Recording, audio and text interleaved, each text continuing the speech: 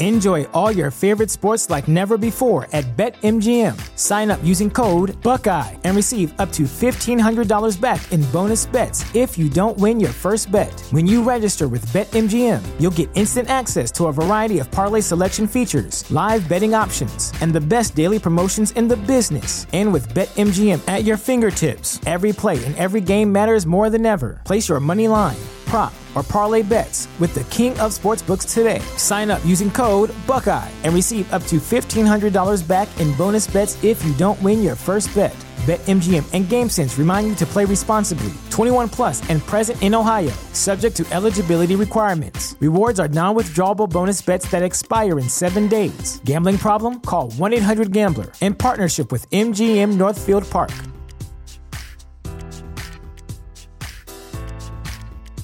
Oh, actually, this comes out on April Fool's Day, doesn't it? Yeah, so we're lying. These videos don't exist. That's everything we say on this episode is not to be trusted. Welcome to Behind the Sins, presented by CinemaSins. Welcome to Behind the Sins, a weekly look at everything going on inside the world of CinemaSins. I'm Aaron Dicer, and I'm joined as always by Jonathan Watkins. Hello, hello. And Danae Hughes. Still prepping for this very show. We write for CinemaSins and TV Sins and do various other things inside the CinemaSins universe as well. Danae, I said we could wait. I just want to be clear so that it's clear that I wasn't like, no, we have to start the show, that I said we could wait for you to finish prepping. You know, that was definitely an offer that was made to you. You were so nice to do so. And you said, no, start the show. Start the show. I'll just wing it. You know, it's interesting. Do you think that people who listen to this show think that we prepare as much as we do? Or do you think they feel like we watch the videos and then we wing our conversations? Like, what do you think the perspective is on how those conversations go? I think that there are people that think that we don't even prepare to put our videos out on YouTube. So the odds that there's a really great percentage of people who just think that we turn the mics on and then just start talking is pretty high. Although I would say the people that listen to this probably don't think that about the videos. Yeah, there's probably a higher percentage of people that listen to this that know the work that goes in to the videos. I mean, there's people out there that think all YouTubers, you know, just have it so easy. And there's a whole thing going on right now too. I love this with professional sports. You know, the NFL just announced they might do a 17th game. The players are voicing their concerns, and then there's this whole like, you know, players, they just get to play a game for millions of dollars. You know, they're not people entitled to an opinion. Like, it's crazy. Yeah, I definitely think there are people who feel like Jeremy loads up a movie and then says stuff while he's watching a movie and then just edits it a little bit, you know, for a couple minutes and throws it on YouTube. Like, I think there are people who would believe that. I guess that's a compliment, right? Like, that's what we're going for. I guess. And it's also people that have never thought about what editing actually is. Right, yeah. Sure. Yeah. Or they just think I don't mean that mean. I don't mean that mean. I mean, of course. I don't know, you know, what chemical engineering is. So, you know, but I also don't think chemical engineers just wake up and, you know, chemical engineer 2 seconds later. I'm going to grab this proton and this neutron. I'm going to smush them together. That's all you do at your job, right? And editing and chemical engineering, I'm not comparing the two. Just want to make that very clear. There are some similarities, probably, for sure. Yeah. Is there there's those memes that it's like what someone thinks I do, what such and such think I do. Yeah. We should do one of those for CinemaSins. That's true. Oh, that's a good point. But you're right. Everyone who listens to this show listens to find out more behind the scenes stuff. Right. So I think everyone is pretty much aware that we've done the math, and I don't remember the math. Was it how many hours centuries? Did we say? Pretty much like a century of work goes into every video. Was it 24 hours of work goes into every video? I don't remember when we actually did the math, but it was. We did the math the early edits and reviewing the edits and all that stuff. Yeah. Yeah. We kind of went through and calculated it, and it is an effort. We also do prepare for this show, some more than others. Well, today you get to hear the difference in prepared or not prepared, apparently. And let me know if you can tell a difference, because if you can't, I might change my prepare plan. again. Ooh, okay. Well, we have definitely got a lengthy show to get into. We had 3 extra days to prepare too. Just throw That out is there. true. That is true for this recording. We also have 3 extra videos because we are going to talk about the Sin Week videos. Now, we will start with those, and those are interesting because only a certain percentage of the audience that listens to this podcast has access to those videos. That's just a simple matter of how the Sin Club works. And if you're a member of the Sin Club, then you have either seen these or have access to see these. I will say these will be available. I'm trying to think when this... Oh, actually, this comes out on April Fool's Day, doesn't it? On this Thursday. So technically... Yeah, so we're stuff lying. will... These videos don't exist. It's everything we say on this episode is not to be trusted, just like every episode. No, we are moving those videos to the peeper level of the Sin Club, which is $10 a month or more in April. But you know what? I'll wait a week in April. So if you're listening to this, those should still be available for every member of the Sin Club for a little bit longer. But very shortly, they are going to be for the $10 a month. We have that kind of power. We could just make it go another week. Listen, I'm the one that pushes the button, so I can has definitely the power do that. finally gone to your head? A little bit. It definitely has. Let's go ahead and do those first. Well, I want to say too, thank you to everybody who was able to come. I know not everybody is a Patreon member, but it was so much fun to digitally hang out with everybody. Yes. And It was. if you, for whatever reason, would like to see the live taping of last week's BTS episode or the mini podcast where Aaron and Chris and Jonathan and Barrett reviewed the Snyder Cut, or if you want to see our staff-wide Ask Us Anything. And then also Aaron did a live cinematary of La La Land with Chris, Jeremy and Barrett. Yep. So we had And a lot of Sincast. and a Sincast on Tuesday. Yeah. So it was a full week of like live tapings and recordings and such. You can actually still access those, and it's at any level right now. So for example, you could join for $3 a month at patreon.com/cinemasins. See everything from Sin Week. And then after, I think, the end of this month. So just... Well, that's what I was just talking about. It should technically be on Thursday, but I'll push it off for a little bit. So you've got, I see what you're saying now. That's what I was saying. So, yeah. Sorry. No, that's all right. Damn it. Hey, it bears repeating. Does it? Because everyone's Yes. going, Danae, this is an example of you not paying attention to the show. Immediately. Anyhow, go watch it because it was a lot of fun, and then it'll go to different tiers and you won't be able to see it anymore forever and ever. I mean, Amen. unless you become a member of the Peeper tier or above, which a lot of people have, and we appreciate that. So thank you very much thanks for that support. Peepers. Let's get into it with the Sinside Scoop. What's he building in there? Pay no attention to that man behind the curtain. This is a true story. We're going to take a look at the videos from the week, including the 3 Sin Week videos, the process of sending them, how we felt about the stuff we were sending in general. We'll kick it off with the Sin Week stuff. These are all the bonus videos for the week. You will not see these public on YouTube. You will see these if you're a Sin Club member. We'll kick it off with the what I am calling the Battle at the El Royale, which is not the name of the movie. It's Bad Times at the El Royale, but for some reason my brain wants to say battle. Who knows why? This was a Jeremiran script. Do you really not know why you want to say that, or are you just joking? Do you know why I want to say that? Do you have an insight into my psychology? Well, Battle Royale is a property in a movie. That's and a comic probably book. it. Yeah, that's probably it. Thank you. Jonathan, he can sleep at night now. Now or I maybe can sleep at night. Maybe you've seen the American version, The Hunger Games. That's true. I've seen, in fact, both versions of Battle Royale. Do you want me to start with Jeremy's thoughts? I do. Okay. Yeah. What did Jeremy have to say about this? Jeremy said this movie is fucking phenomenal. Drew Goddard is the next Nolan or Fincher, and I'm positive on this. He began his career writing for Buffy and Angel. Then he directed Cabin in the Woods. Then he directed this movie. He shows an eerie confidence in pacing and in laying out the pieces of his story.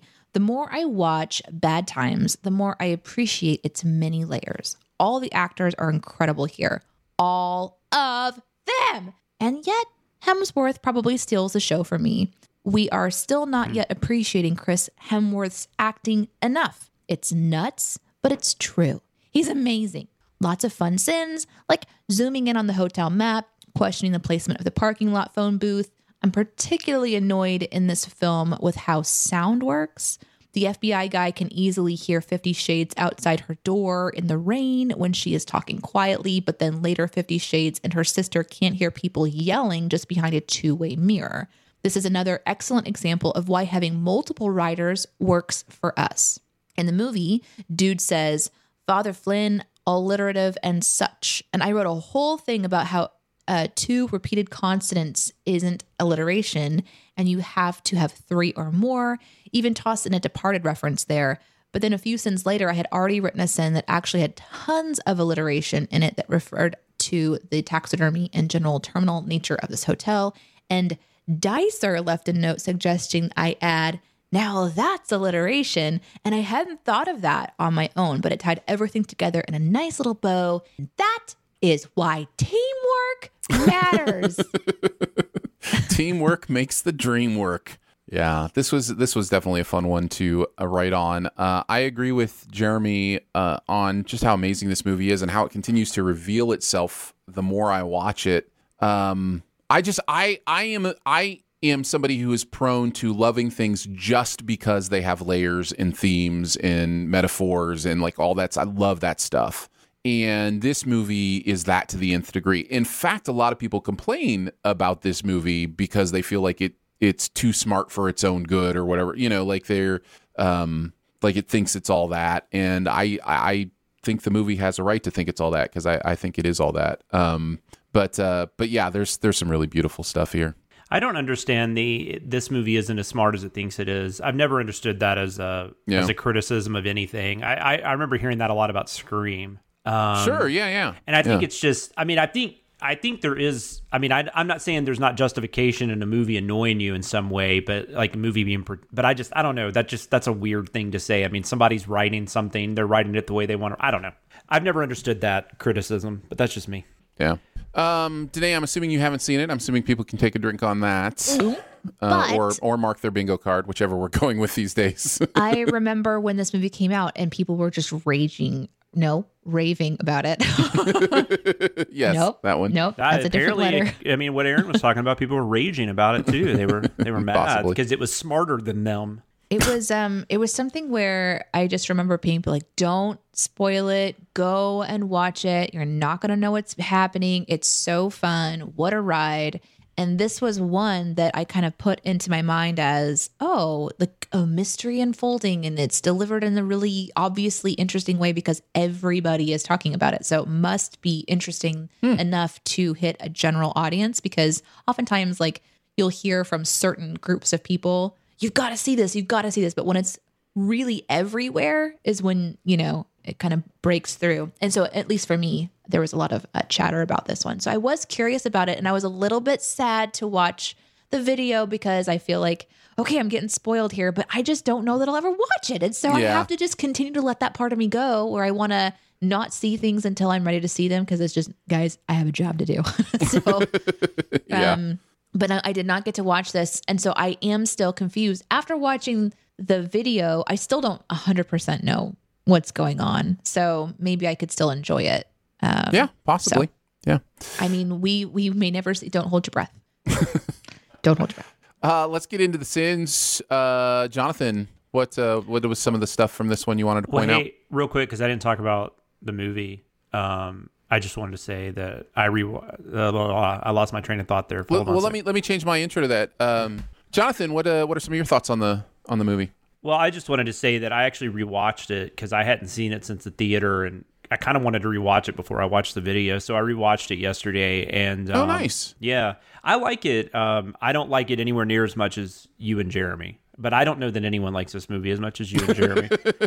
I think it's a very well done genre exercise. I do feel like I've seen this movie several times in different parts of it. The thing for me about it, though, as much as I like Chris Hemsworth, I think he's good in this movie. That's where the movie starts losing my interest, is when he shows up. Oh, interesting. I think I just have a lot more fun with it up until that point. I remembered that when I saw it in the theater, and I had the same experience when I watched it yesterday. But it's really funny. When it came out, the other thing I thought was unfair to it was a lot of people were talking about, it felt like a movie that should have come out like right after Pulp Fiction. A lot of people said it was very similar to a lot of Tarantino type movies that, came out after Pulp Fiction, like Things to Do in Denver When You're Dead, Killing Zoe, 2 Days in the Valley.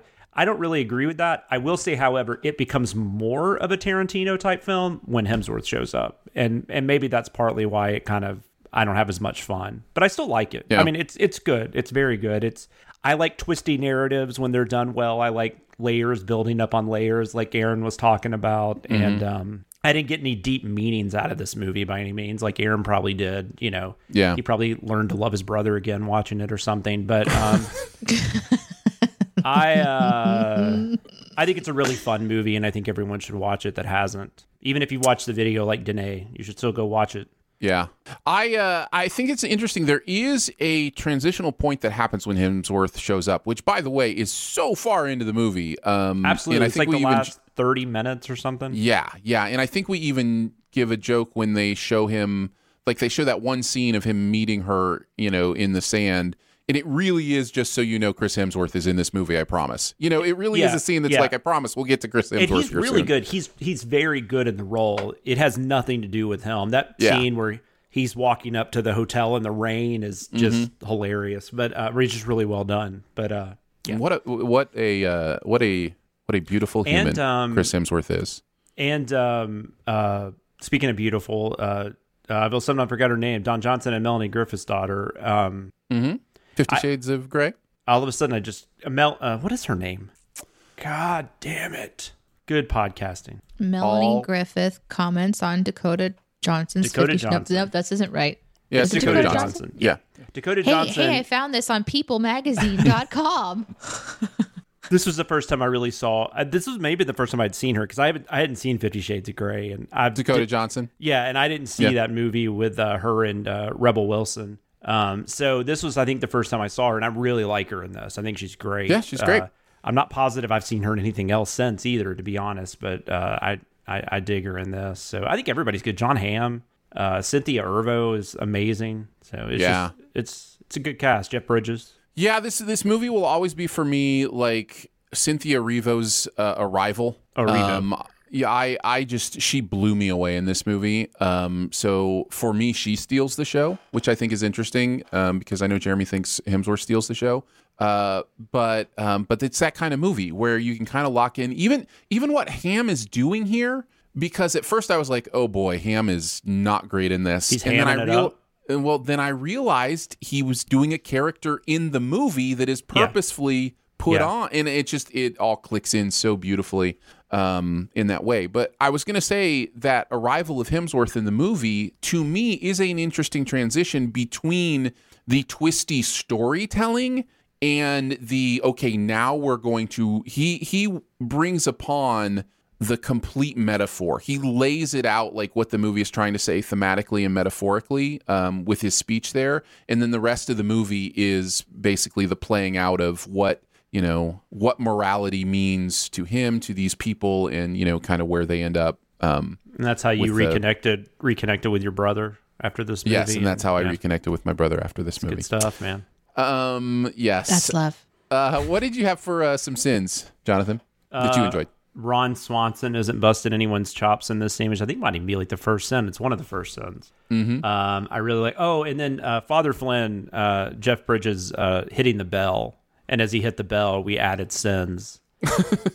Which, I mean, I don't know. Maybe we've never done a movie where someone hit a hotel bell, which is weird to think about because that's a pretty common trope. Yeah. But that was hilarious. I'm glad it worked out. When the way he hits the bell, it just popped in my brain how funny it would be if just sins popped up and the narrator didn't know what was going on. Like, and the idea that like the reason is because he's dressed as a priest. Yeah. And so like if a priest ever rings a bell, like it just automatically adds sins to the sin counter. That makes sense. I didn't even think about the fact that he was a priest, even though yeah, go ahead. Yeah, we say it in the sim, but it's one of those things that just struck me funny, and I was glad Jeremy liked it, and I'm glad that you enjoyed it as well because it was fun. And then the other one I had was they're afraid of sandwiches, but they're willing to eat the pie. I thought that was... It's true. It's so true. Tomorrow's sandwiches. I just and I love her in that scene. Like, I'm not feeling eating that sandwich, Lucky. Just love that line. Yeah. And that's the other thing about Goddard too, is he is a great, I love the writing and the style and the cleverness. It's interesting. I think he's very clever, and I think he's fun. I really enjoy Cabin in the Woods. I don't like that as much as Jeremy either, which is hilarious because I'm more the horror fan for sure. But Jeremy just loves the fuck out of that movie. Yeah. Yeah. Which I can get. If you like Goddard that much, I mean, that makes sense. I love so. Yeah. Danae, did you have any that you pulled out from Bad Times at the El Royale? Battle Royale. I did. But because I know we're going to cover a lot of ground today, I only put like a couple of my most faves, and we've already talked about them. Jeremy brought them up in what he was talking about, and they've already been kind of discussed. But I loved the bell ringing thing. Just it cracked me up to see the counter go up while he was just dinging away. I thought that was really clever and fun. And then the alliteration sins were great. The one thing I noticed this time through that I hadn't noticed before was that stupid hot tub in that room, or whatever that was. What was that? I have no clue. It looks like it's supposed to be a hot tub. It's tiled. There's no drain. There's no faucet. There's no, like, do you have to find hot water somewhere and put it in there? Like, I don't know. I was just kind of like, what is this? Is that a thing? Like, in the old days, did they not run water to the hot tubs? Did they actually fill their own tubs? I don't know. It kind of blew my mind. Or there's like another way it works. Like there's something inside it that who knows. Or maybe it gets filled up with water before you get in there. Yeah, I don't know. Yeah. And anyways, I was like, well, it's either that or it's the world's most uncomfortable couch. I have been in a hotel room in Vegas, though, where there was a hot tub like in the middle of the room. It was the weirdest thing. I was like terrified I was going to like wake up and walk to the bathroom and like fall in it. So, but that had like a spout and stuff so you could start it, and that. How did he die? Death by hot tub. That'd be an okay way to go, I guess. Yeah. I also wanted to mention the interstitial cards, which honestly infuriated me this time through the movie. It's the one part of the movie where I'm just like, there's no rhyme or reason to this stuff. At first you think it's going to go by the hotel rooms. It does that for like 3 times, and then it's like Washington D.C. Yeah, and then it's just like Billy. And then it's like whatever. Billy. It's like, what are you doing? Phone booth. Yeah, it really infuriated me for some reason. And I loved and the cards you wrote in on instead of wrote in on for that pun. I thought that was fun. And then I had to mention 50 Shades of the Grey. That is one of those moments you'll have as a Sins writer where it's just like you almost feel like you don't write it. The world just presents it to you. Like it's just right there waiting to be discovered. And just the fact that he's telling sex stories about wolves and then 50 Shades of the Grey is right there with someone who was in 50 Shades of Grey in the conversation. It's just an amazing thing. All right, let's move on to Dark City. What the hell is this thing? What is this? You had never heard of this movie? No, of course not. Well, I didn't know. I mean, I didn't watch it, but you've heard of movies that you haven't seen. No. I'm so confused. I was like, what is this? Is it because it was popular at one point in time? Is it really like wasn't. It really wasn't that popular. It was Alex Proyas directed The Crow, which was a modest hit, and okay. That's what Chris said too in his notes. Okay. Sorry. So this was a Chrisen script. This was Chris and myself. So what? You wrote on this one too. So you wrote on 2 of the 3. Yeah. Sin Week. Look at you. Danae, what did Chris have to say about this one?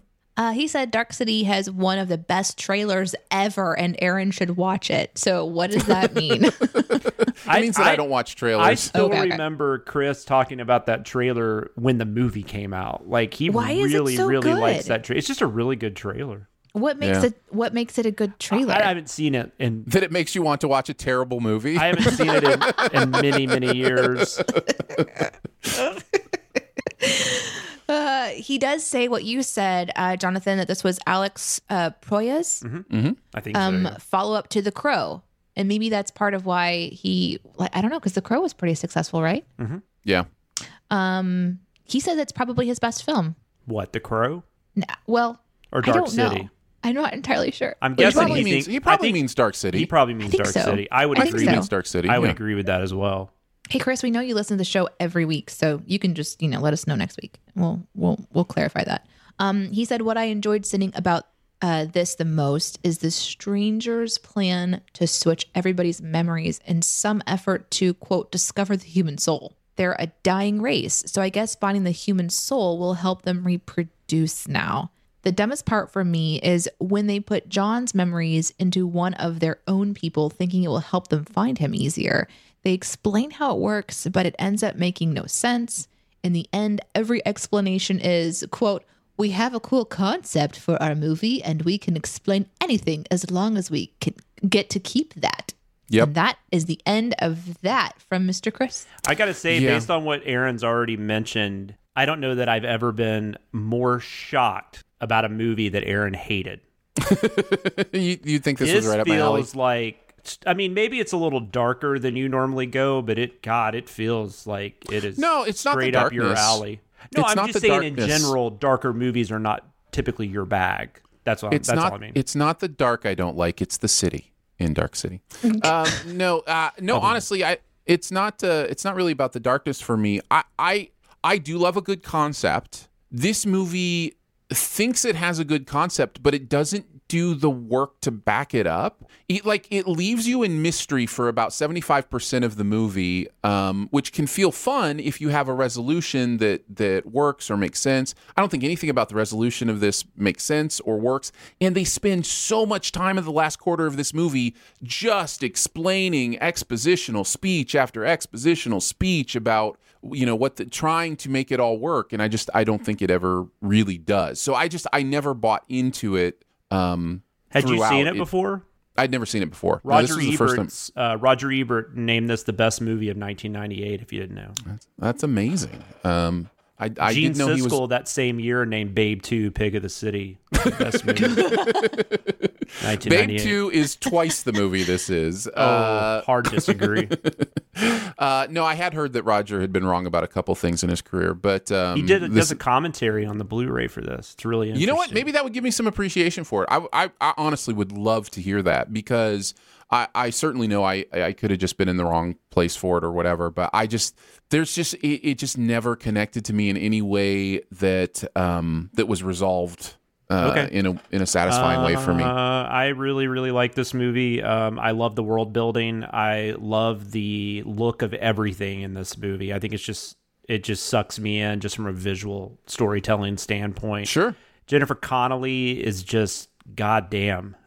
She is just everything in this movie. She is Jennifer Connelly. Yeah, and I think Rufus Sewell does a really good job. I really, really enjoy this movie. I don't think nice.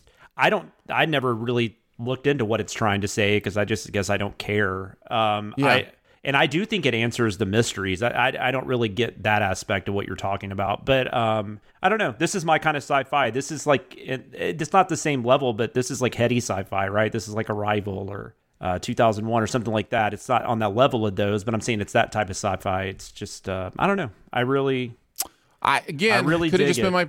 I totally get that. I think I would rephrase your statement as it thinks it's that kind of sci-fi. No, I think it absolutely is 100%. You're right.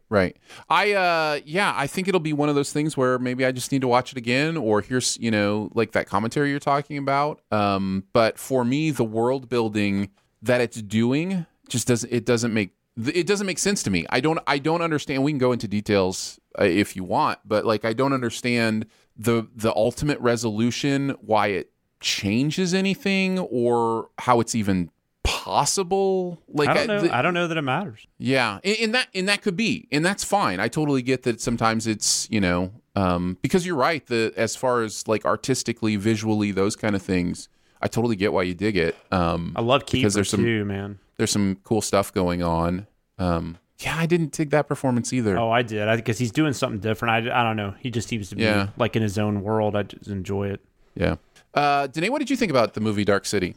Well, my only experience is watching the Sense video, but it does tweak this part of my sci-fi mind as I was watching it. And I do an unnecessary thing, which is to judge old films on how new information or new movies are made. So I'm definitely somebody who suffers from, whoa, this pacing seems pretty brutal or whatever. But then I first of all, haven't watched it. I don't have any experience with it. And it reminds me of like putting Fraggle Rock in front of Iris after she's been watching Chico Bon Bon and expecting her to be like, yeah, this is cool, because it's just such a different pace. It's a different way of presenting information. I had her watch an old Mickey Mouse, like from the 20s or 30s, or I don't remember actually what year it was, but it was like this old one about Pluto, and it's just a totally different pace than Mickey Mouse Clubhouse today. And it's interesting to watch her kind of go, wow, this is really slow. We tried to watch Mary Poppins, and in the first, 5 minutes, it's all the credits. And she says, Mommy, what's wrong with this movie? So you're making me sad. But so it has that feel of, I'm watching the Sins video, so I'm already at a disadvantage, but I'm already like, okay, so this just doesn't look as cool as like new sci-fi stuff. So I need to like check myself. It's really interesting though you say that, because I talked about this in the Justice League mini pod, which will be available to the public probably maybe by the time this airs, I don't know. But I was watching that movie and thinking, God, remember when movies didn't look like video games? I really want to go back to that, because it's different. I don't like the look of movies today. There's a pacing difference, especially with the kids shows, where it was so much more about like making a human connection and letting having a moment conversation. Breathe. God, letting a fucking moment breathe. Yeah, there's like nothing. There's no space. Which is weird, because movies now, I mean, on the average are longer, but they're still not letting those scenes breathe. They think they are. But they're absolutely they're just jamming your eyeballs with shit every 2 seconds, and I don't like it as much for the most part. There are exceptions, obviously. There are still good movies being made. That's not what I mean. Right. We are we joke about being the old people, talking about the kids these days, but this is another example of the movies that think they're letting things breathe for this generation are, because like my kids would much rather watch 15-second TikTok than a movie. Yeah. You know what I mean? Like it's just like they are scrolling through 10-second, 15-second, 20-second bursts of endorphins. Yeah. And it is, and I say we're all there. We all have our phones, and we all have different ways we activate those endorphins on our phones. I'm not looking at it right now. Don't judge. But I do, at risk of being the old guys, like I do want to say there is something really valuable and beautiful about letting a story be told over time in a way that doesn't have to have something happening every 15 seconds, let alone every 5 minutes. So yeah, no, I'm totally with you. I mean, I loved First Cow this year. Can you imagine somebody who is on TikTok brain trying to watch First Cow?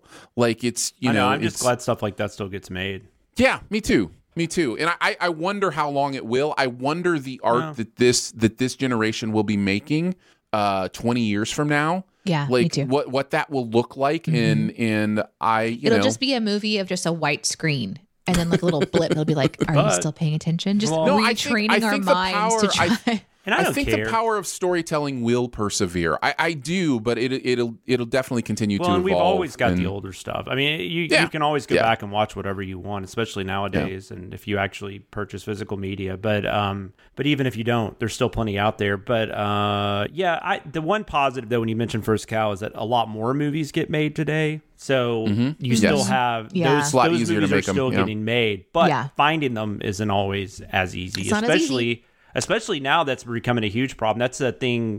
There's been a couple of smaller movies that were only available on Epix recently, and a lot of people were like, "How the fuck do I get Epix?" And I think the streaming thing is becoming an issue, and that's going to come to a head in the next 5 or 6 years. I think maybe sooner.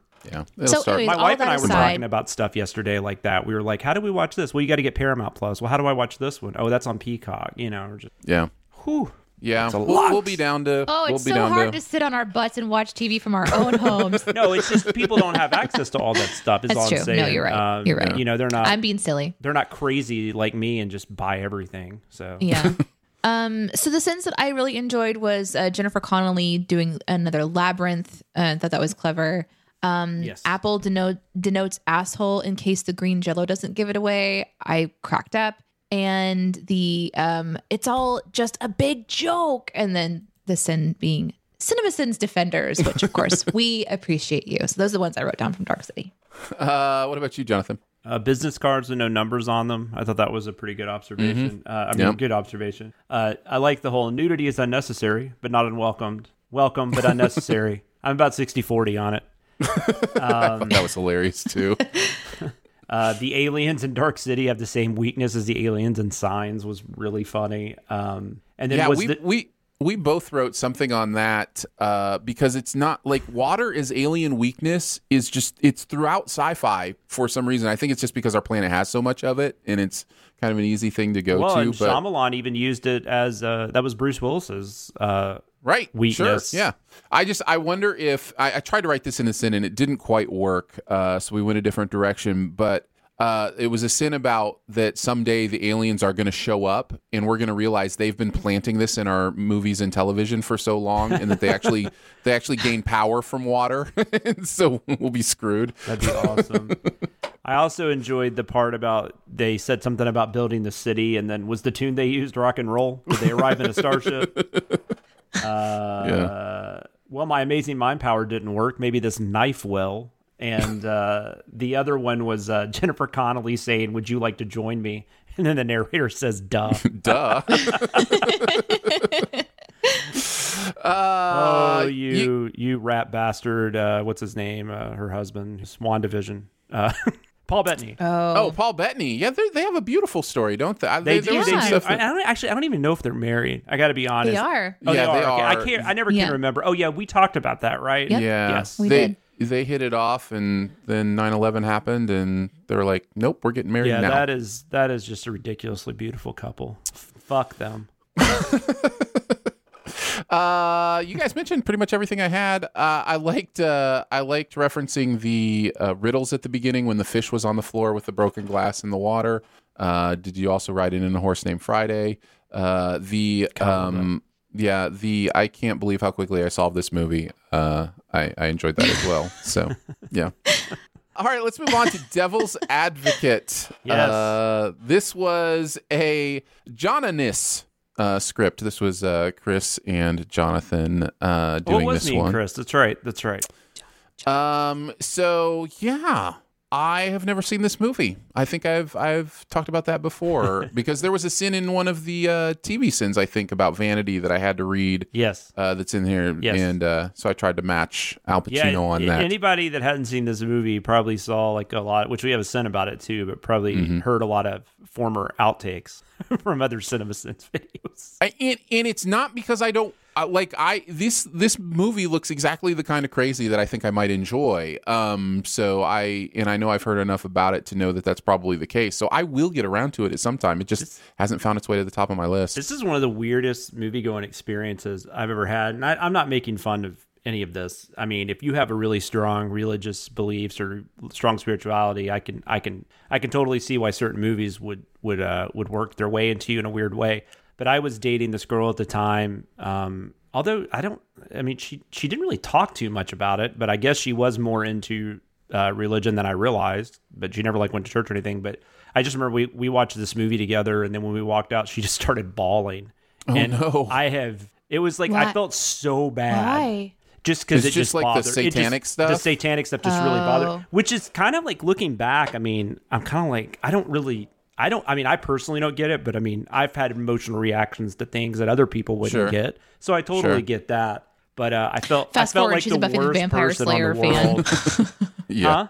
I said fast forward and she's a Buffy the Vampire Slayer fan, or I've never felt so bad in my life because I actually enjoyed the movie. So then I felt really, that was rad. Yeah, she's like, And then I turned around and she's crying, and it was, oh no. Yeah, I felt I have so had bad. those as somebody who grew up in a sheltered religious environment. I have had those experiences. And I welcome you to laugh at me for this. But it was very no. I welcome it because I understand how strange it can seem from the outside. But I traveled with a group at college, and college was my first experience really kind of being outside of my home shelter bubble, that kind of thing.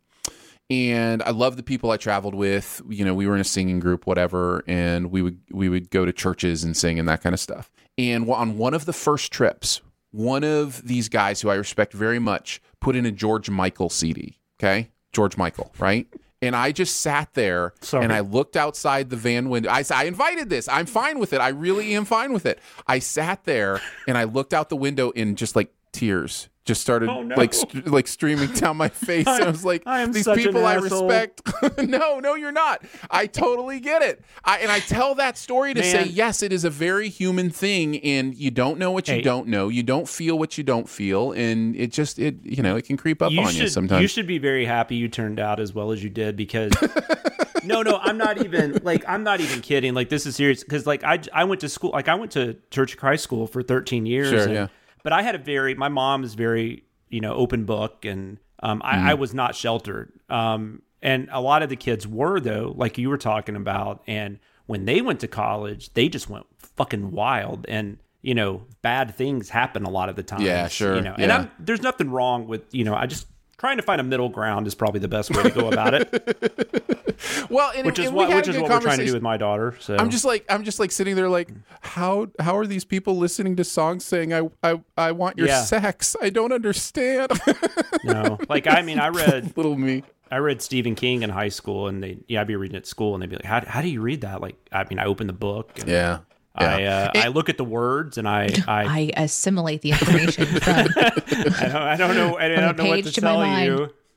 And I always try to be very clear when I talk about my sheltered childhood too. Yeah. It really wasn't my parents, which is interesting, and probably why I was able to. I'm sure. Grow up the way you're talking about. Yeah. Because they were always open with me. Yeah. We could have conversations about everything, but it was the environment. Everybody in my world was the same, from my perspective, the same as me. And that's a really ingrown kind of thing you have to figure out. And so, ingrown. Everyone's thinking of toenails now.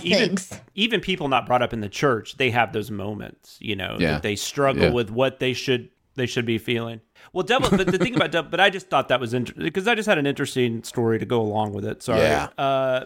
But Devil's Advocate, there's a lot going on in there. I mean, there is a lot of, it's a pretty extreme movie in some ways. It's very Hollywood and, and it's very much a movie of that time period. Like, this had to be in the 90s. Like, I don't know how to explain that, but this felt very 90s in the same way something like Heat feels very 90s. Yeah, I'm sure I'll get around to it. It's a blast. Pacino.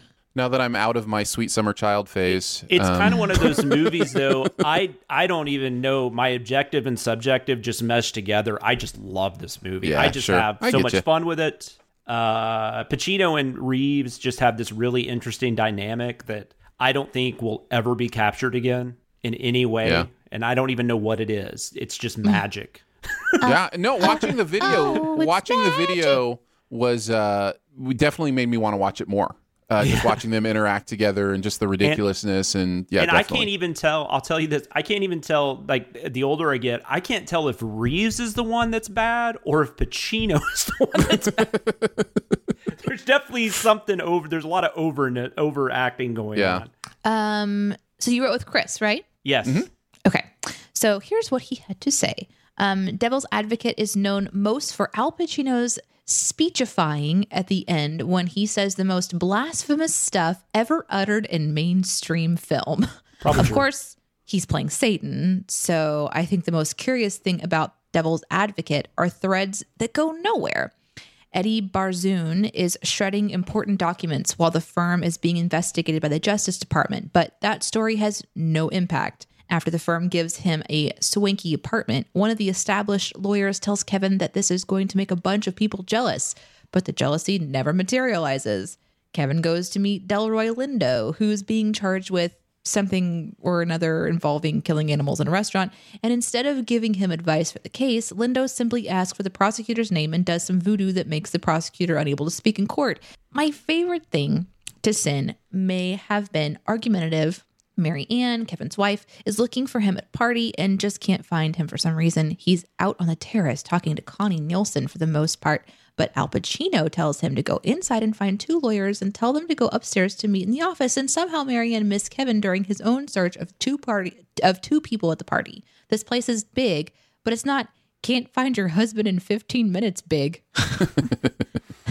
And those are Chris's thoughts on the film. I agreed with him on that. I remember in the script he asked me about that, like, this might be a little argumentative. I'm like, no, I think you're right, because it kind of bothered me too. But then at the same time, you don't want to make fun of the fact that like Charlize Theron's character is freaking out and feels alone. You don't want to make fun of that, but it is bizarre. It's a bizarre scene.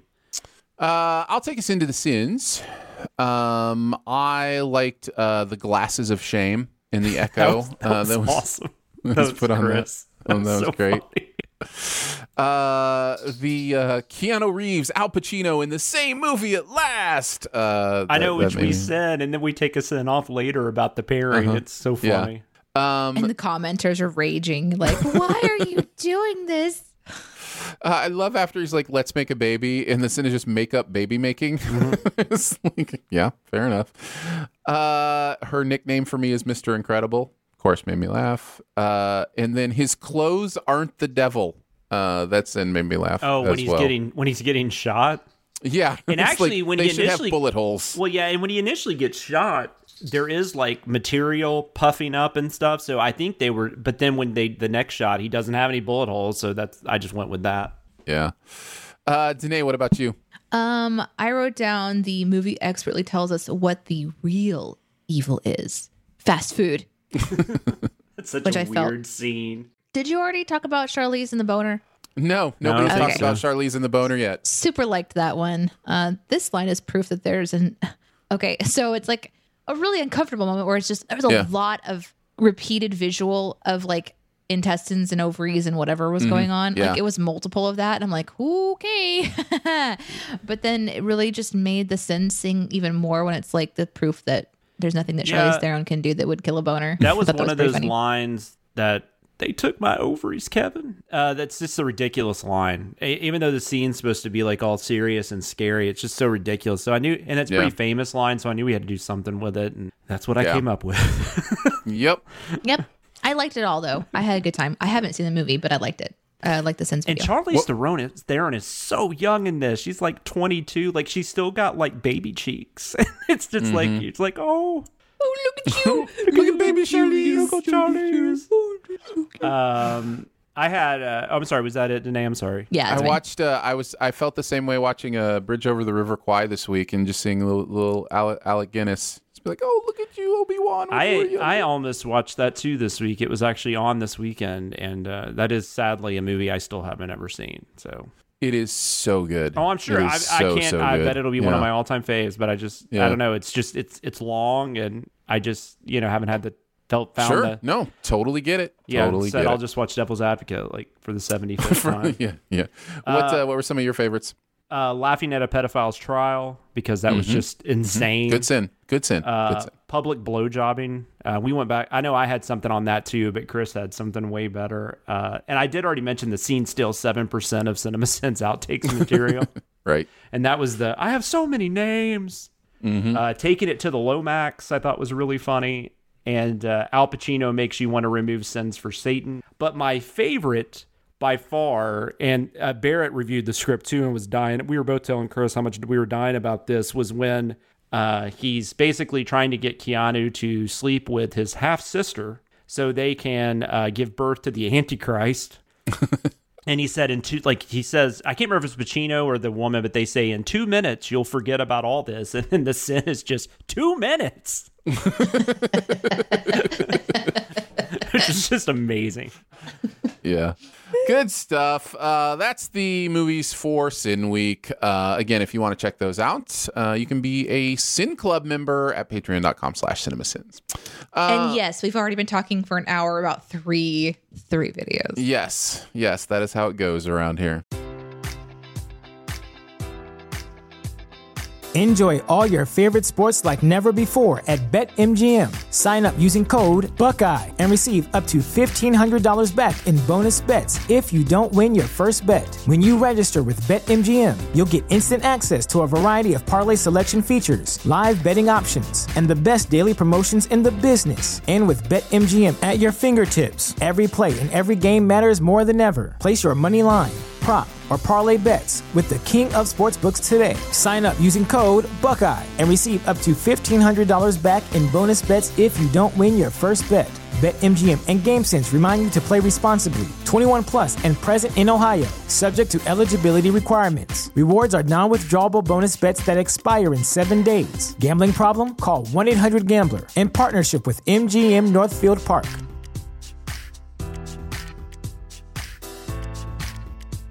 Hey, podcast peeps. It's me again.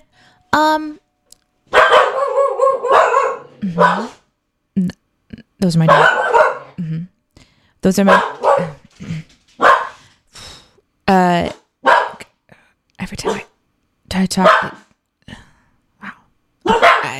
Is this how Aaron feels? When we're... Okay. We're going to try this. Okay.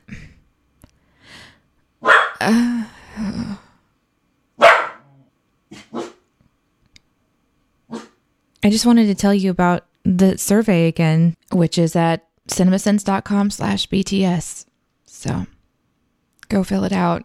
All right, let's move into the week's videos. We'll start with commercial sins. M&M's Sexy and I Know It. These M&M's commercials, I just don't understand how they're legal. They are so ridiculous. I kind of forgot they existed at the time. I mean, I thought they were funny. I did, but I mean, it wasn't like, oh, these are hilarious. But I don't know, they didn't bother me.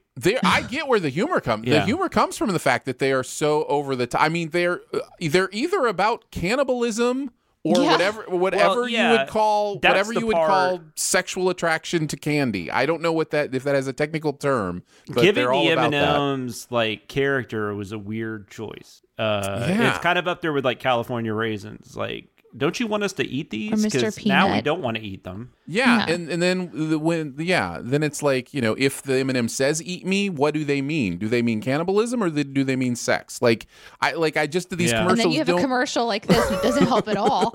No, exactly. That's what I'm saying. It's so weird. So Chris wrote this script and he said, this ad was incredibly obnoxious to me back when it played, complete with that LMFAO song, Sexy and I Know It. Random dude at a party thinks that Miss Brown, the brown M&M, is naked because her shell looks like what most M&M's chocolate center looks like. But the idea that nobody has ever seen a brown M&M is absurd, almost as absurd as me writing an Angry Sin script about it. It's even more absurd that another M&M thinks she's naked. And does no one see the M on her shell? Does no one see it? Anyway, Dom M&M sheds his shell and starts dancing to LMFAO. And I had questions about a shell that acts as clothing that has to fit an M&M's eyelids. That was I laughed really hard. Chris's scripts, just side note, crack me up. I mean, Jeremy's are just okay. I knew you were going to have to diffuse that somehow because I'm seriously going to think everybody's scripts crack me up. They're all really, really funny. But when it got to the eyelid part, I was like, oh my God. Okay, anyway. It's also another one of those worlds created that make you wonder about the characters' sex lives. Like Miss Brown talks about the prime minister hitting on her or something, and you can't help but think about people having sex with M&Ms. I guess if M&Ms can talk and go to parties in this world, why not? Yeah. And those are Chris's thoughts on the M&M commercial. Yeah. I do love M&Ms though. If I'm not having disturbing thoughts about their humanity or sexuality, I do enjoy eating them. I laughed so hard at the sin was like, it's like just trying to contemplate, like you want to give pleasure, but not too much that you'll melt. It's just like, that was the only one he didn't mention that I had written down was the oh my God, Kana M&M Lingus. Yeah, Kana M&M Lingus. Yeah, that's so great. good. I had you can't take Mrs. Brown anywhere without her talking about the goddamn prime minister. Yeah, that was funny too. It was good. That's funny. Very nicely done. Let's move into TV sins. Rick and Morty. We're back on our Rick and Morty kick. Raising Gazorp. Yeah, Raising Gazorp. Yes, this was an Aaron script. Jonathan and myself writing on this one. Still not old to me. Don't care if it's old to you. I love it. No, it's funny because people will write to me and say like they'll merge our names. It's a thing now, Aaron. You've made a thing. Good. So yeah, anyhow, this was Jonathan and I writing on this one. Any further thoughts on Rick and Morty or this episode before we get into the sins? This is a funny episode. I don't know that it's necessarily one of my favorites, but it's it's right there in that middle tier probably. I like that it's not trying to do as much as a lot of episodes do. It's almost more sitcom-y than a lot of the episodes are, because it is really just kind of A plot, B plot, Well, and you get Rick and Summer on an adventure. Right. Yeah. Wait, did I say that? It's Summer, right? Mm-hmm. Okay. For some reason, I get her and the Phineas and Ferb sister mixed up sometimes. Candace, yeah. Because I called Candace Summer in a script that I caught before I sent it on. That's funny. Yeah. I think that there's something about season 1 of Rick and Morty. I didn't really watch season 2 as intensely, or I haven't kept up with it, but there was something about season 1 of that new show that's doing new things, that's, pushing boundaries and has a totally different level of humor. And so I remember watching these episodes differently than ones that we might pull up for season 2 or season 3, where I'm like, oh, they're expanding this universe and they're going on more adventures. But this one, to me, is one that I was like, wow, they're going there. Yeah, right. I mean, there's a lot. Summer almost gets raped in this, and I mean, there's all kinds of crazy stuff going. Not that's beyond crazy, but you know what I mean. There's a lot of dark stuff in this episode. Sure. I think the thing that I just remember connecting to this realization every episode of Rick and Morty, that I did not know where they were going to take it every single time. So starting off with this, you've got a little kid upstairs having sex with a sex doll while everyone's having breakfast, and you're thinking, well, that's awkward. And then there's a child. Okay, that's also awkward. And, so it's just, they keep figuring out how to make it more and more awkward and intense and strange. So, but there's just nothing quite like season 1, because it was the first time it was done. Yeah, this is a show that makes things very awkward, but knows how to do that line, right? Better than I think something like The Office, for instance, does, because The Office to me is just hard to watch because it's so uncomfortable. Rick and Morty is uncomfortable, but it also finds a way to pull you back in. You've got the stuff with Morty and raising the Gazorp, and then that gets kind of serious and dark. But then you've got the dad, you got Jerry and the mom, off to the side making cracks about him trying to raise a kid and stuff. I don't know. It works. It works. Or for some reason it works. The weird stuff with the horrible stuff that those aliens that are trying to attack Summer, and then Rick makes that comment about we wouldn't be in this if it wasn't for you and your boobs. It's just I don't know. Yeah, I don't know. It's funny. It is funny. It knows how to press on stuff in a way that you're uncomfortable with, but then you're also somehow appreciating, which is strange. And I don't know that it'll ever be dated. I mean, it probably will, because I guess everything is to a point, but I think it's one of those shows that'll play pretty well for a long time. We had that interesting conversation. The show makes it difficult sometimes to do what we do too, because we had that interesting conversation about the boob comment.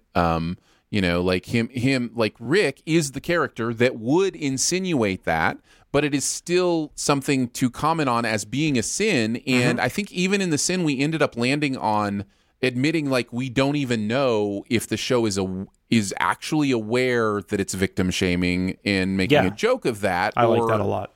And so we gave ourselves the space to go, we get that the show may be doing this on purpose and actually understands that it's doing this, but we still have to sin it, because of how... Because there are idiots out there who really do believe that, and we'll take that as an excuse to laugh at that in that way. So it makes it difficult sometimes to kind of figure your way around that stuff. Anyhow, but it was really fun to sin. Danae, I think you get to start out the sins on this one. In the interest of moving things along, not because I wasn't prepared. I did prepare for this part. I just wrote down one. Rick survives this fart. I died laughing, and then I was resurrected and came back. So that's how I'm here today. But there was just something about letting it play in its length and entirety. And I just did not know it was coming. And so for the sin to be, he survives this, was just unexpected and genuinely hilarious. That's the ridiculous part. They're in another dimension with these creatures with arms coming out of their heads and stuff. But the fart is the unbelievable part of that. That's the unbelievable and part. It's just the interesting part of our job where the first edit comes in and we have to comment, no, can you please let the entire fart play? yeah, I had to write that because they just had like a really short amount. And I was like, well, of course he would survive that. That was like survive that fart. You got to toot. play the whole thing. It's like, I'm really sorry, but can you please play more of the fart? So that is our job. Cut this in. Either one.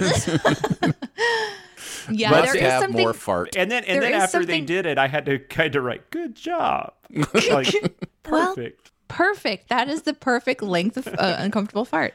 There is something about our job. It's not just writing. We do have to think about how it's delivered too. And there genuinely is, and there's so many layers to what we're presenting to you guys before, it ever gets to YouTube, where, yeah, it could be funny, but if you don't visually see what we're talking about in the edit, or it just doesn't make sense once you see the edit, it still goes through another round of potentially being cut or massaged or changed or something, because it has to make sense. So it was just absolutely perfect. Great job.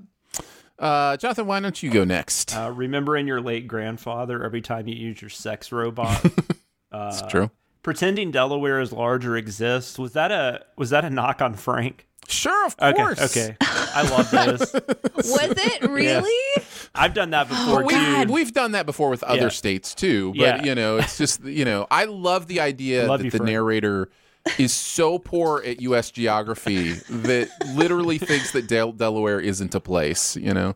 Oh, and it's the narrator. It's not the writers just giving it to Frank. I also enjoyed Good News Parents. What you do doesn't make a difference. That felt way too real. Yeah, it did. And I think his murder boner would be accompanied by a boner. Well, because it's true. Those creatures are so horny. They drop sex robots on them, and 2 minutes later, they're all impregnated. Yeah. The only other things I had down were the pronunciation of Ralph Fiennes, and then being able to repronounce it in the next line was fun. And then could be worse. He could be showing him Caillou. Also thought that was. I love that one. That was great. There's nothing worse than Caillou, by the way. Nothing. Nothing worse than Caillou. All right, let's move on to, more Rick and Morty, kind of. We're moving on to Solar Opposites, the matter transfer array, which, of course, is Justin Roiland's new show on Hulu, in the second season has just dropped. I have watched the entirety of the second season already. I love this show. I think it is, in many ways, I like it better than Rick and Morty. And I don't know, maybe it's just because it's newer, but there's something really fresh about it that I enjoy. So. I completely disagree. No, it is not fresh. You're not alone. You are not alone. It's like, hey, this worked. Let's do it again with aliens. Well, let me explain fresh. I mean, new characters. Like, it's not just Rick and Morty and their family. Like, there's, new people to figure out and characters that do stuff. And I've only seen the pilot. The only thing about it that seems similar to me was that just, the guy who does Rick just doesn't sound that different doing, what's his name? But I laughed a lot at the pilot, but I haven't watched any more episodes so since. Bored. And the only thing about it that I thought was kind of obvious was like they clearly, because they weren't on a network, so the cursing feels a little forced to me, just because it's kind of like, oh, we can say fuck now, so let's just say fuck a bunch. Well, what's interesting is I guess I've only watched the unbeeped Rick and Morty's, because that's not different from Rick and Morty for me. Like, I hear swearing in Rick and Morty all the time. Maybe I'm wrong then. No. I just didn't think of it that way, but it is bleeped usually when it's on TV. But I guess it's not in the cuts we watch, so maybe I'm not thinking about that. Either way, it felt a little more like, I don't know, whatever. I laughed a lot. I really liked it. So I'm looking forward to watching the rest of it. It's great. I just want to let you guys know I care about you as people, but I'm disappointed in you. Well, a lot of people like it. I mean, it got a second season. So I'm disappointed in everyone who likes it. What is it that you didn't? Really. Was it just that it felt like? It's just, it was really boring to me. It wasn't new or interesting. Yeah, I definitely didn't think it was boring. It was like it was like Rick and Morty and Third Rock from the Sun Yes. with a little bit of cursing. Yes. And it didn't even feel consistent in how it built its own world, specifically like the sins that we point out, like when they're like, what's a brain? And then they're talking about brains, and we're not like, let's kill her. We weren't going to kill her. Just, it's like, what are you guys trying to do here? I especially like the school though. I loved the principal and I guess that's a teacher. I have no idea. Mm-hmm. I just love how she was always calling the kids like fuckheads and stuff. It was just. I didn't like that either, but mostly because anything set in high school, I immediately be like, I just don't want to be here. But it's a cartoon and it's aliens. I know, but it doesn't. I just don't know what. I don't know what this is doing that is so fun and unique and new. I laughed a lot. That people are like, oh, I need this show in my life. I guess I'm just missing something. It's just funny. It's just really, really funny. I laugh a lot, and I do think it's fresh. I do know that it is very similar in its sense of humor, and yes, the voice acting for the one character, but it's a totally different family dynamic. It's much more fish out of water than Rick and Morty is, and I think that stuff can be really fun. So yeah, I really enjoy it. The voice acting is not a big deal. I would get used to that. It's like H. John Benjamin. Every time I see him in something else, I just immediately think of Archer. But I get used to it. I also think that what locked me into this show is how consistent it wants to be with its world, which is very similar to Rick and Morty. Rick and Morty does this as well. But there is, you briefly see at the end of this episode, and we take a sin off. I think it's our first ever sin off that's a that'll never happen sin, but it's a sin off. Because that wall that they're building becomes intricate to the plot of the show in some crazy cool ways. Like they do some really cool stuff with the shrinking of the humans and the wall. That continues in season 2 as well. And that locked me into the show. I was just like, oh, that's really smart and interesting. It's like they created a show within a show, but it all still works. There's an episode called, I think it's called The Bear Attack or A Bear Attack such and such or whatever. And it all takes place inside this wall, but you see a bear attacking the family outside the wall just a couple times briefly. And so the show title is about what's happening to the main family, even though we don't really know anything about it and everything is going on inside the wall. I just find that stuff just like it's catnip to me. I really enjoy it. So I don't know if that explains it more for you, Danae, but it definitely is. It doesn't help me at all. I don't know. Unfortunately, I like the pilot, and that didn't help me. So okay, fair enough.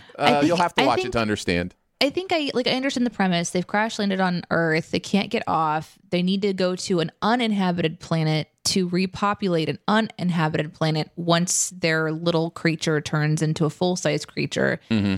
They both do not like the humans around them and also are fascinated by the humans around them. And they're trying to blend in while also clearly not blending in. So it's just like, okay, pick a lane. What do we do? You just explained Resident Alien as well. I mean, it's like almost the exact same show, except one's, animated, ridiculous over the topness. If I could like release my sin brain, maybe I would have enjoyed it. But I found this to be an incredibly sinful show from the very beginning. For to me, real reasons too. Like he built this incredible machine that just can go to the center of Earth, but he can't repair his spaceship. I mean, now you're just talking about cartoons, though. I mean, it's. Yes. I only have so much time to enjoy what I watch. Right, I'm not going to enjoy this. And here's the reasons why I'm not going to enjoy this. Because there's Rick and Morty. If I want to see something like that, I already have that show. I already have this humor. I already have this. Yeah. It's just shaken up. It's much more realistic that Rick can go from dimension to dimension. Thank you. You understand what I'm saying. You get it, Jonathan. You get it. Let's talk about the sins themselves, and Jonathan, you get to start this one off because this is a Daenerys script. Getting excited about a Dick Wolf shirt thing was funny because I wasn't positive who wrote it, and I was curious if either one of you knew who Dick Wolf was, and so I thought maybe you just thought it was funny that a shirt said Dick Wolf. I just wanted to make sure. No. I just wanted to make sure that wasn't the case. I wasn't trying to be condescending. It read weird to me. So, but no, that was exactly. It was about the actual Dick Wolf and his Law and Order and Chicago shows and whatever. Mm-hmm. I believe you mean that's racist, RAY. Yeah. Which it's right there. Looked like that was a pretty popular one in the comments. I couldn't believe the show didn't make that joke. I know, no kidding. It's right there. And just like that, Corvo was added to the TV Sense writing team. No questions asked. I thought was very... when he was talking about the sexual exploits of the TV characters, I was like, hey, welcome to the team. That's what we do. So that's what I had.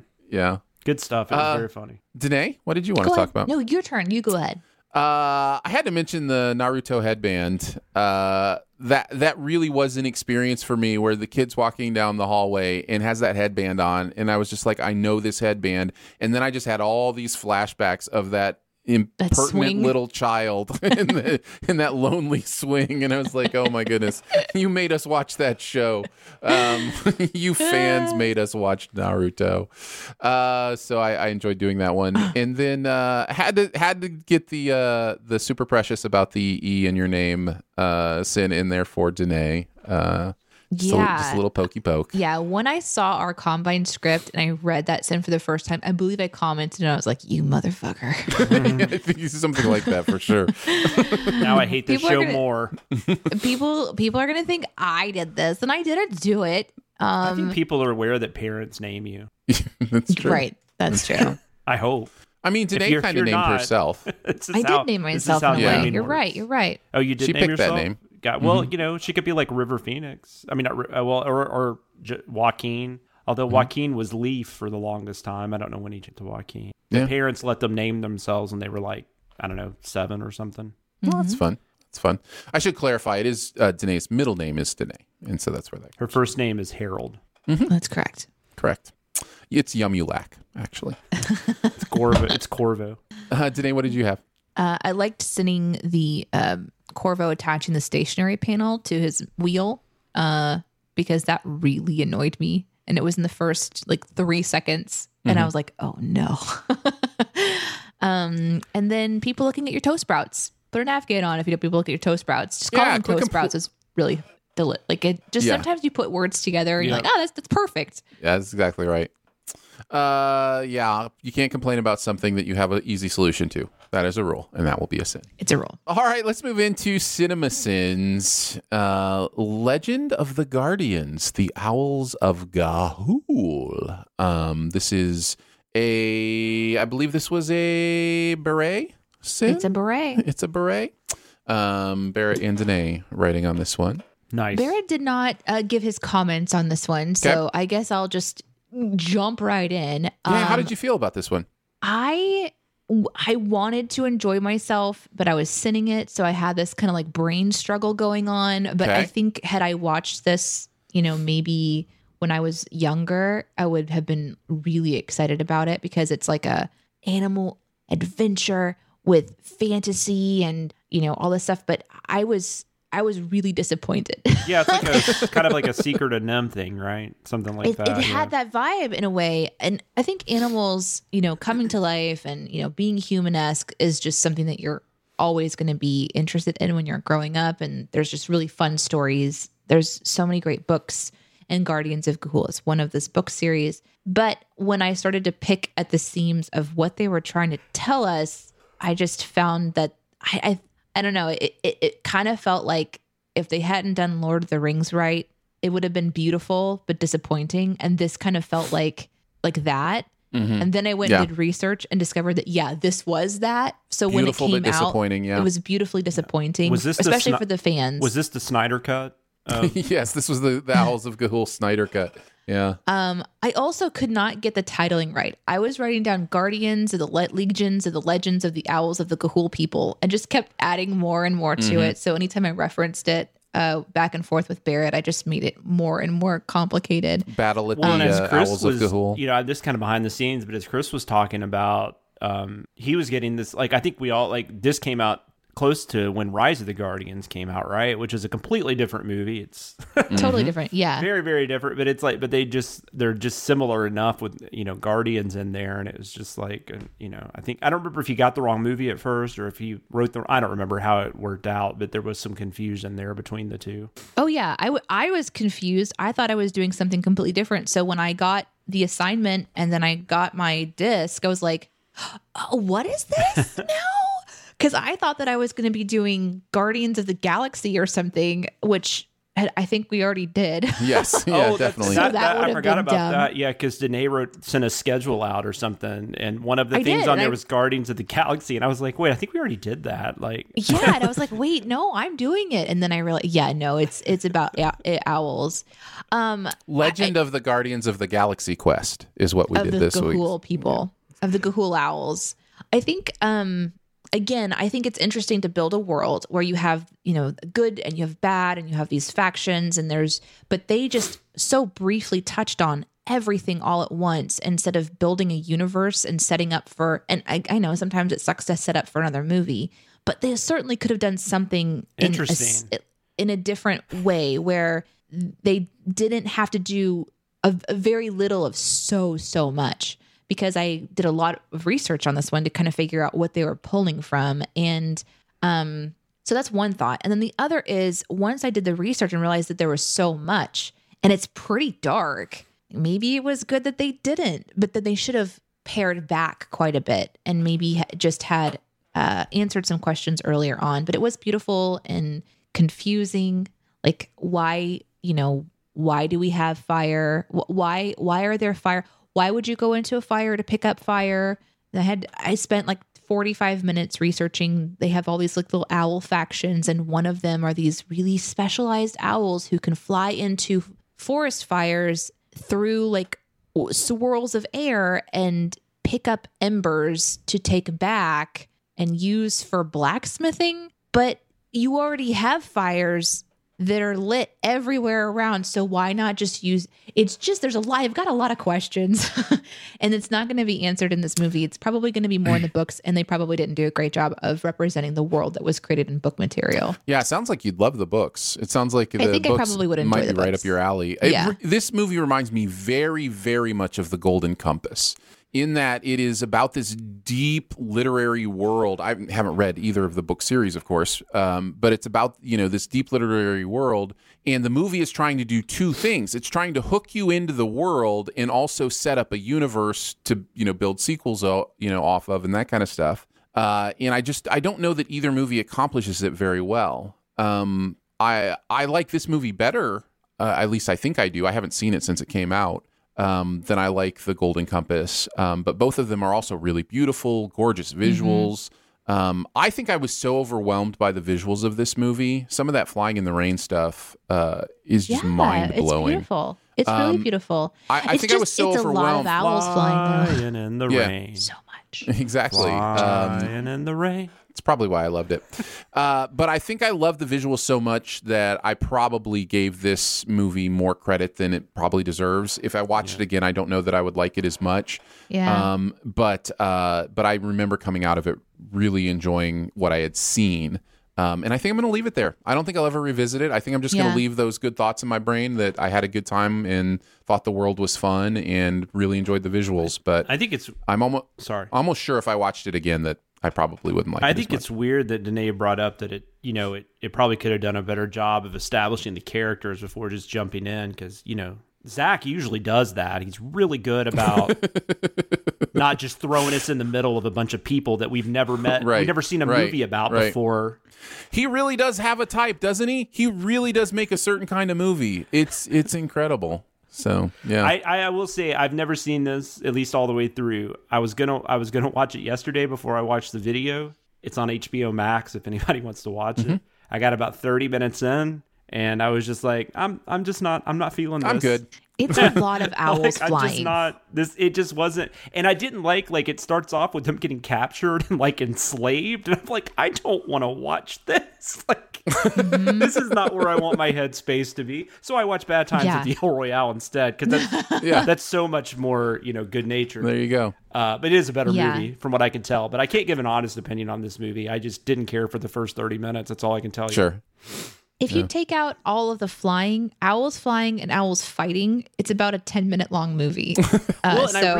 I didn't know a whole lot about what was going on, and maybe that's partly what you're talking about. They just start saying things in the first scene, and I'm like, what are you talking about? They literally just are like, we're going to assume that every made-up word you already know, which honestly, sometimes I can appreciate, but is an element of why Pixar or Disney will do what they do, or even other where they're going to tell you some lore, and then they're going to show you a couple maps, and then they kind of bring some stuff back around later, and they just sort of like sprinkle in the it's like if you were learning a foreign language and the first class you took was Spanish 3, like that's what this movie felt like jumping into. Raya and the Last Dragon. Yeah. Is that what it is? Yeah. So that even in that one, I felt like they kind of pushed a little bit too much on the acceleration of world building a little bit too much, front loaded at the end, and then because it was a lot to process, and so you're waiting for a story to begin. Whereas this one, very much does the same thing, but everything is it's like an entire conversation of just literally just made up words. So. Well, that's a good place to transition into the sins, and I'll start us off. You have to know the types of owls. Like if you don't know the types of owls, like totally screwed. It's a lot. It's crazy. It was a lot. Because I really enjoyed the word arbidarb in the sin that had all the hilarious words in it. I was just like, that's such a perfect sin for this movie. I love the observation of who painted the ends of the horns. Like anytime there was an observation about like how are these owls doing some of these things we're seeing on screen. Always knew they were addicted to Tootsie Pops as far as what owls were. That just made me laugh. One of my all-time favorite commercials, by the way. Yes. 1, 2, so good. 3. Overhead image of a tongue in a vulva, and you will not convince me otherwise. First of all, I guess thank you. Yeah, I will never be able to see anything else. And now I will never see anything else if I ever see that scene again. That's the main reason Aaron's not rewatching the movie. That's true. That's 100% true. I just, when I wrote that one, I was like, this one's going to make Barrett proud. Yes. Yeah.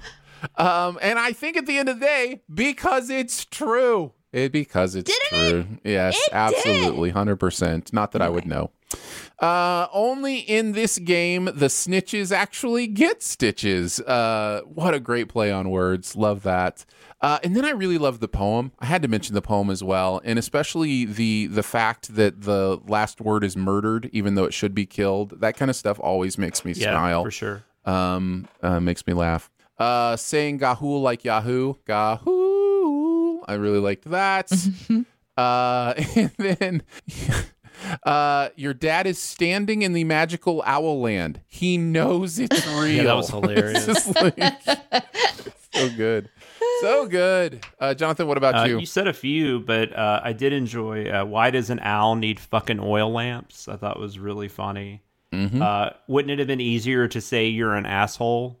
I thought that was great. And mouse murder. No wonder Disney passed on this franchise. Yeah. I did a lot of research on this one, and I have a comment too. So I'm going to, since we're trying to like not do a full on, I thought maybe I could pick some that wink and nod to ones I did research on. And sure, you can do whatever you want. We'll quickly go through keeping tabs in the comment section.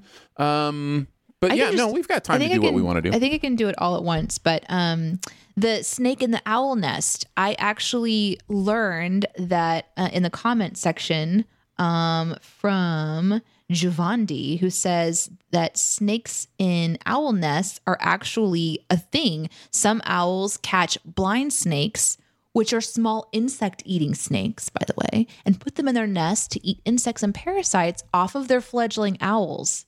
Hello, I wrote that in. My bad. No, I did research, but apparently did not find this information. So, but thankfully, there's other people that were in there, like also not realizing that was the case. I just assumed wrongly, and from my research, that yes, snakes eat things out of nests on the regular. I looked up nurse snakes or something. I didn't look up blind snakes, so maybe that's why I missed it. But that was a shocker to me, and I love the comment section for that reason. Nice. The sin about, I was just thinking that the only thing missing from this opening sequence was an extended shot of an owl vomiting. I got to learn about pellets. Mm-hmm. So the owl's version of the hairball. I mean, wow. owls are kind of freaky. Kind Legit. of. Yeah. Mm-hmm. They can turn their head all the way around. They're demonic. They're The Exorcist. They're special. I saw The Exorcist. I know what demonic is. I mean, Devil's I don't Advocate. think they can actually turn it around. But anyway, then the sin about never seen the light of dawn. Considering most owls are nocturnal and don't enjoy the light of dawn, I'm not sure how this is a threat. I got to do some additional research and figure out interesting facts about owls, and also that there are some that are day owls. So not all owls are night owls. They're famous for being nocturnal, but some are not. Some are actually the daytime hunter variety. So I got to learn that. Regarding their necks, they have 14 neck vertebrae, which is twice as many as humans. And like the barred owl can turn their neck 270 degrees. Ooh, Wow. I knew they could do 180. I didn't realize they could go 270. That's insane. Yeah. They are demonic. Aaron would be a They day can- owl, right? Though, because he'd be like 11 o'clock. He'd be like, nope. Yeah. They can pull this feat because their vertebrae have holes that are about 10 times the size of the animal's blood carrying arteries. So with so much wiggle room in between, the arteries can pass through the holes and still have it turn, which is how they have the ability to do that. I also learned an interesting fact about an owl, being that the largest one is extinct. Do you want to guess how tall it was? The largest A now owl? extinct owl? A now extinct 8 owl. feet. It was called... Oh, my God. I was going to go with 4 feet, but sure. 8 feet. 8 feet Oh no! just Now freaked I'm me seeing out. the bunny walk in my room again. Oh God! I don't know. And Yeah, now like he's 4 accompanied feet. by an 8-foot owl. Like 4 feet. Yeah. Yep. That's like as tall as my daughter. Almost 4 foot tall. Yeah, that would An be my guess. owl. God. Anyhow, I learned a lot on livescience.com about random owl facts, which was super fun. I also did some research on how many birds fly above the clouds, since the opening sequence has them above the clouds. I thought that's pretty high up. How many birds actually fly up? Not very, very many. And then there's also something I read about airplanes. And I stopped doing research after that because it's pretty tragic. But owls don't usually go up that high. Just But it looks but pretty. Another one that I really enjoyed putting together was the owl skeleton sin, because I actually went on to multiple websites to do research of anatomy, and I am convinced beyond belief that whatever animator decided to animate that was really tripping, because I wanted to go even more in and like show side by side and show joints and show all this stuff, but ultimately the pacing would have been really wrong, and so we landed with what we have, and I'm excited about that. But I wish you guys could see how many different skeletons. They're just the views, being able to turn it around, whatever they put together was just a monstrosity. But owls have really interesting skeletal systems. You know, it's interesting you mentioned that. If we were doing keeping tabs, mine probably would have been in the research I did on human anatomy via arms, because of the people with the arms on their head. Yes, The arm I ears. love those sins, by the way. Yeah. And just the idea of how many muscles it takes to, have arms, and then just, relating that the fact that there would need to be chest muscles as well. And if you have chest, then you probably have mammary glands there on the females. So they It's really wild. should have boob cheeks if they have head arms. That should It's be as good a as thing. places. I need to transition to the next one. All right, let's go into Galaxy Quest. This was a Jonomy script. This was Jonathan and Jeremy on this one. One of my favorite movies of all time. This is so much fun. What did Jeremy have to say about the Quest of the Galaxies?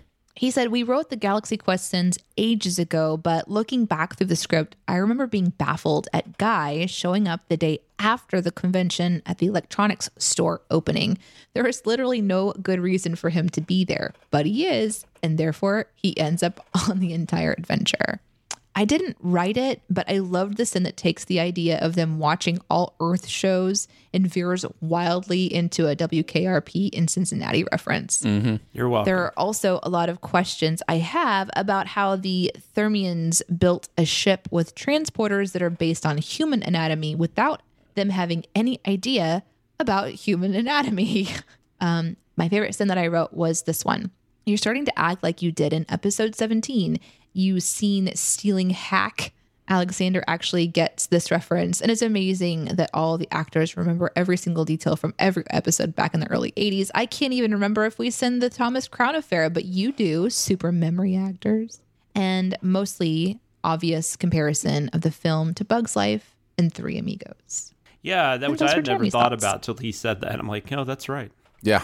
Yeah. This definitely. movie's great. I don't know, like, being a huge Star Trek fan, I don't know how you could be like a Star Trek fan and not just love the hell out of this movie, because it's definitely making fun of some aspects of it, but there's a lot of love there too. I don't know this. Oh, absolutely. Yeah. You can feel you can feel how much it honors the silliness of our fandom. Yeah, you know? yeah, for sure. And there's so many things about it you wouldn't even think. Like, casting Tim Allen was perfect. Whatever you think I of Tim agree. Allen, but I think at that time him being like, I mean, he was that type of actor, basically. I don't know. It's perfect casting. I don't really know how to get into all that, but it's perfect casting, and he does a great job. And just that Sigourney Weaver and Alan Rickman, and it is Even it's a really good movie. in Enrico Colantoni. Yes. Right? Is that his name? He was on Just Shoot Me too, right? Yeah. Veronica The TV Mars, yeah. And Veronica Mars. Yeah, I really like him. Yeah, no, he's great. And just the way he talks in this, it's just so perfect. Yeah, the old DVD, I don't know if the Blu-ray had this, but I remember the first release of this on DVD, you could actually watch the movie in that language. I don't know why you'd want to, but that was an option. That's funny. Yeah. That's funny. Yeah, I absolutely love this movie as well. Already mentioned, it's one of my favorites of all time. I think it is so pitch perfect in its tone throughout the movie, and it just makes me laugh. And it again is such a beautiful mockery And it's of clearly fandom. very hard. in a very loving hard one to as do well. this kind of movie well. So I don't know. It's just it's crazy it didn't spawn more like sequels and stuff. But I guess it just wasn't the hit they wanted it to be. So Yeah. You don't know? Is there air? You don't know? Danae, what's your experience with Galaxy Quest? I have none. All right, take a drink. this is one I actually would Take have a thought drink. you had seen. I wondered. It's old, and it would have hit you, I think. So, Okay. yeah. Okay, age giver. Hey, your husband did that on Twitter the other day, by the way. I am ageless. That's true. I would have thought this one would have kind of hit your sweet spot. Hey, I just want to really quickly touch on something that I want to make sure everybody understands and comes to appreciate, I hope. I don't like movies. But we will mention movies, and you will go off on how much you love them. So, like, it's not. I mean, don't, it's not. But I'm not. I didn't then. I don't like now. I've never been someone who's been like, oh shit, a new movie. No, I Let's know. go. I've always been like can we play video games and stay on the couch? Also, can someone who's coming here please stop at a drive-thru and bring me tater tots and tea? That's me. That's me. No, I know, but I just guess sometimes if you've seen it or not. This would have been one I would have guessed yes. No I will say shade. this also came out around the same time as Toy Story 2, which I think was part of the issue with it not doing as well because every family Also, I was have going to not see seen- Toy Story 2 at the time. So Yeah. No, it's never a surprise. It's never a surprise not at if all. you haven't seen a movie. There are just occasions where it's like, oh, I bet this is one that might be in the This yes could column. be. This could I mean, be you've in the seen yes column. Eraserhead. So thinking you That had was not a- seen that was- thinking you'd seen Galaxy Quest wasn't a huge stretch. Eraserhead is one of the horrible things that I've seen, and that was because I was at somebody's house and they put it on TV and I didn't know how to leave properly. So I never spoke to that person ever again. I literally I walked out, got my car, and I've never seen that friend ever again. I don't have anything in common with you. I don't have anything to say to you. I'm just gone. Bye. There's also the element of Next Generation, right? You like Next Generation? TNG? I like Star Trek? I like all. Oh, Yeah. Danae. Danae? Yeah. And so there was part of me too that wondered because of how Star Trek it is, if it had entered your universe because of that. Like if, My orbit. Yeah, your orbit, so to speak. Yeah. Yeah. So, but no, that's fine. But it wasn't No on shade, TV in no my living room. expectations. Yeah, totally get it. Totally get it. Having said that, you have to watch it now. I'm just kidding. Do I'm just kidding. I'm just totally it's more, kidding. It's more popular now than That it is was true. then. That is true. Why do you That think? is a- But like I said, I think a lot of factors. I think there was just other things out. I think Toy Story 2 was a huge. No, I mean, like, why is it popular now? Well, Why do you because I think it's gaining? It's a genuinely good movie, and I think it just its fandom increased over the years. It took a while for people to find it. Yeah. I don't really have anything. Yeah, I agree. Other Okay. to say, I don't know anything other than that. Okay. Well, let's talk about the sins. Danae, why don't you kick us off? I wrote down, there is a famous moment later in this movie when a character says one word, but the audio is another word completely. But here Alexander says, "Oh, brother," without even moving his lips. And no one ever talks about that. It's true. I have several others that I wrote down, but that's the one I'll go with. All right.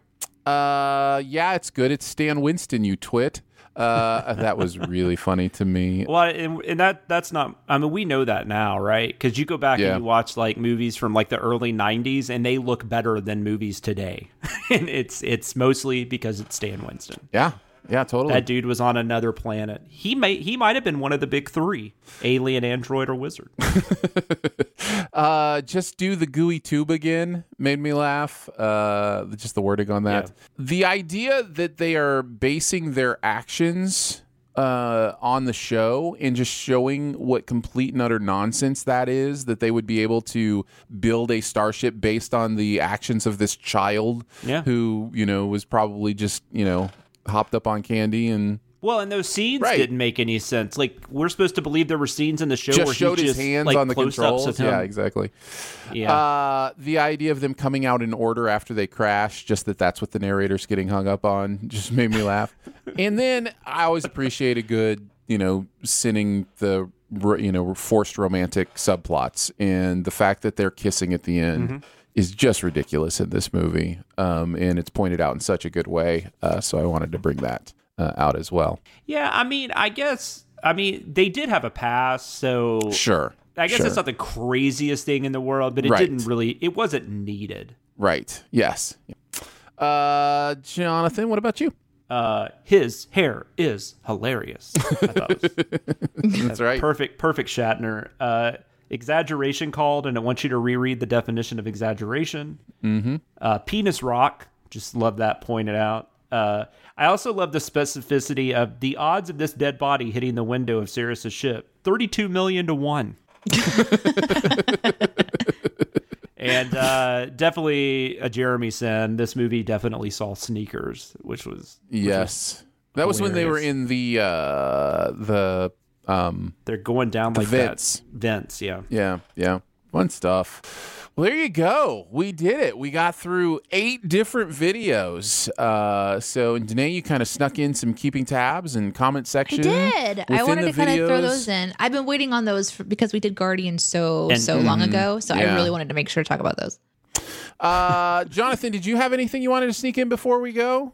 Since we're already kind of pushing some length here? I was on a few of these, but the keeping tabs, I mean, it wasn't anything that interesting. I did do some research into Florida and New York law because there was that bit where they're like, he doesn't have a license to practice law in New York. And they say the woman there says some rigmarole about, we're going to let you go mon coitus percenta, or what, I don't know what she says. And we're gonna, we're trying to get the bar to move it up quicker. But I actually, just doing research, I found out that Florida really doesn't let you. He originally had his lawyer's license in Florida, and Florida really doesn't let you transfer anything. So that's the nicest way to put it. I don't know why, but it's hard to get stuff moved from Florida to somewhere else.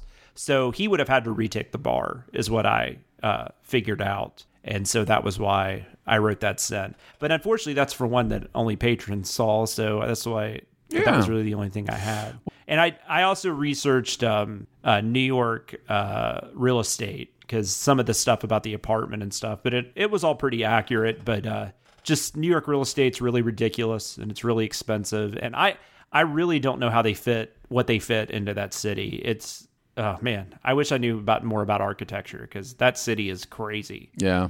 The way it's structured. It's scary. Because it's not, I mean, it's not small, but I mean, it's not huge, right? And there's just so many people there. Yeah. And it's nuts. Yep, but at least it doesn't change shape every night. That's true. It is not Dark City. It is not Dark City. Kiefer Sutherland's like running around New York, like injecting people. We managed to sneak a couple bonus things in there, even though we didn't do the full segments. But that is going to do it for Behind the Sins this week. Don't forget to make sure you are subscribed. Go ahead and leave a comment or rating as well. And if you've got anything you want to send us, you can mail it to P.O. Box 881, Republic, Missouri 65738. You can also hang out with us on Twitter. I'm at Aaron Dicer. She is at Danae Says. DENEESAYS. And he is at Sam Loomis 13. So for Jonathan Watkins, Danae Hughes, a sex offender Eminem, and myself, we will see you next week. Happy April Fool's Day. Or is it? Or is it? Thanks for listening. Send any feedback to bts@cinemasins.com. And be sure to subscribe, rate, and comment. Find more ways to connect by visiting cinemasins.com/BTS. AVP, Alien versus Predator. Okay.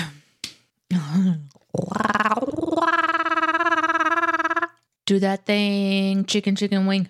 Woo! That would have been so messy. I almost just spilled water everywhere. Hey, dog, get off me. I care for you. Go away. Okay, so second of all. Danae's going to do the show with food in her mouth today. Danae went off on this show. It would have been like, well, she sent me a thing saying this is going to be a beefy script. I did. 90 cents and one outtake, just so we know. I finally get to talk about Legends of the Guardians of the Kahuli people. Yeah. Gahoo. All right, well, let's do this show. No outtakes this week. Sorry, guys. We just didn't have time to record stupidity that we usually record. Major apologies. I'm sure Danae made some funny noises when she started recording. That'll be there for you, but apologies on the lack of outtakes because we ain't got time for that, right? What? What? It's going to be beefy. And like if what we did was beefy, I guess this would be chimichanga-y. It's a lot. It's a massive. Is chimichanga more than beefy? It's a big beefy, isn't it? Isn't chimichanga pretty beefy? Okay, fine. If you put beef in it. Chimichanga is just fried. I mean, it's pretty much just the same size as a burrito, but fried. Chicken in it. Okay. So it's cow. It's a cow. It's the full cow. It's a full cow. If that was beefy, we're now dealing with a full ranch of bovine. Yeah, exactly. Got it. Enjoy all your favorite sports like never before at BetMGM. Sign up using code Buckeye and receive up to $1,500 back in bonus bets if you don't win your first bet. When you register with BetMGM, you'll get instant access to a variety of parlay selection features, live betting options, and the best daily promotions in the business. And with BetMGM at your fingertips, every play and every game matters more than ever. Place your money line, prop, or parlay bets with the king of sportsbooks today. Sign up using code Buckeye and receive up to $1,500 back in bonus bets if you don't win your first bet. BetMGM and GameSense remind you to play responsibly. 21 plus and present in Ohio, subject to eligibility requirements. Rewards are non-withdrawable bonus bets that expire in 7 days. Gambling problem? Call 1-800-GAMBLER in partnership with MGM Northfield Park.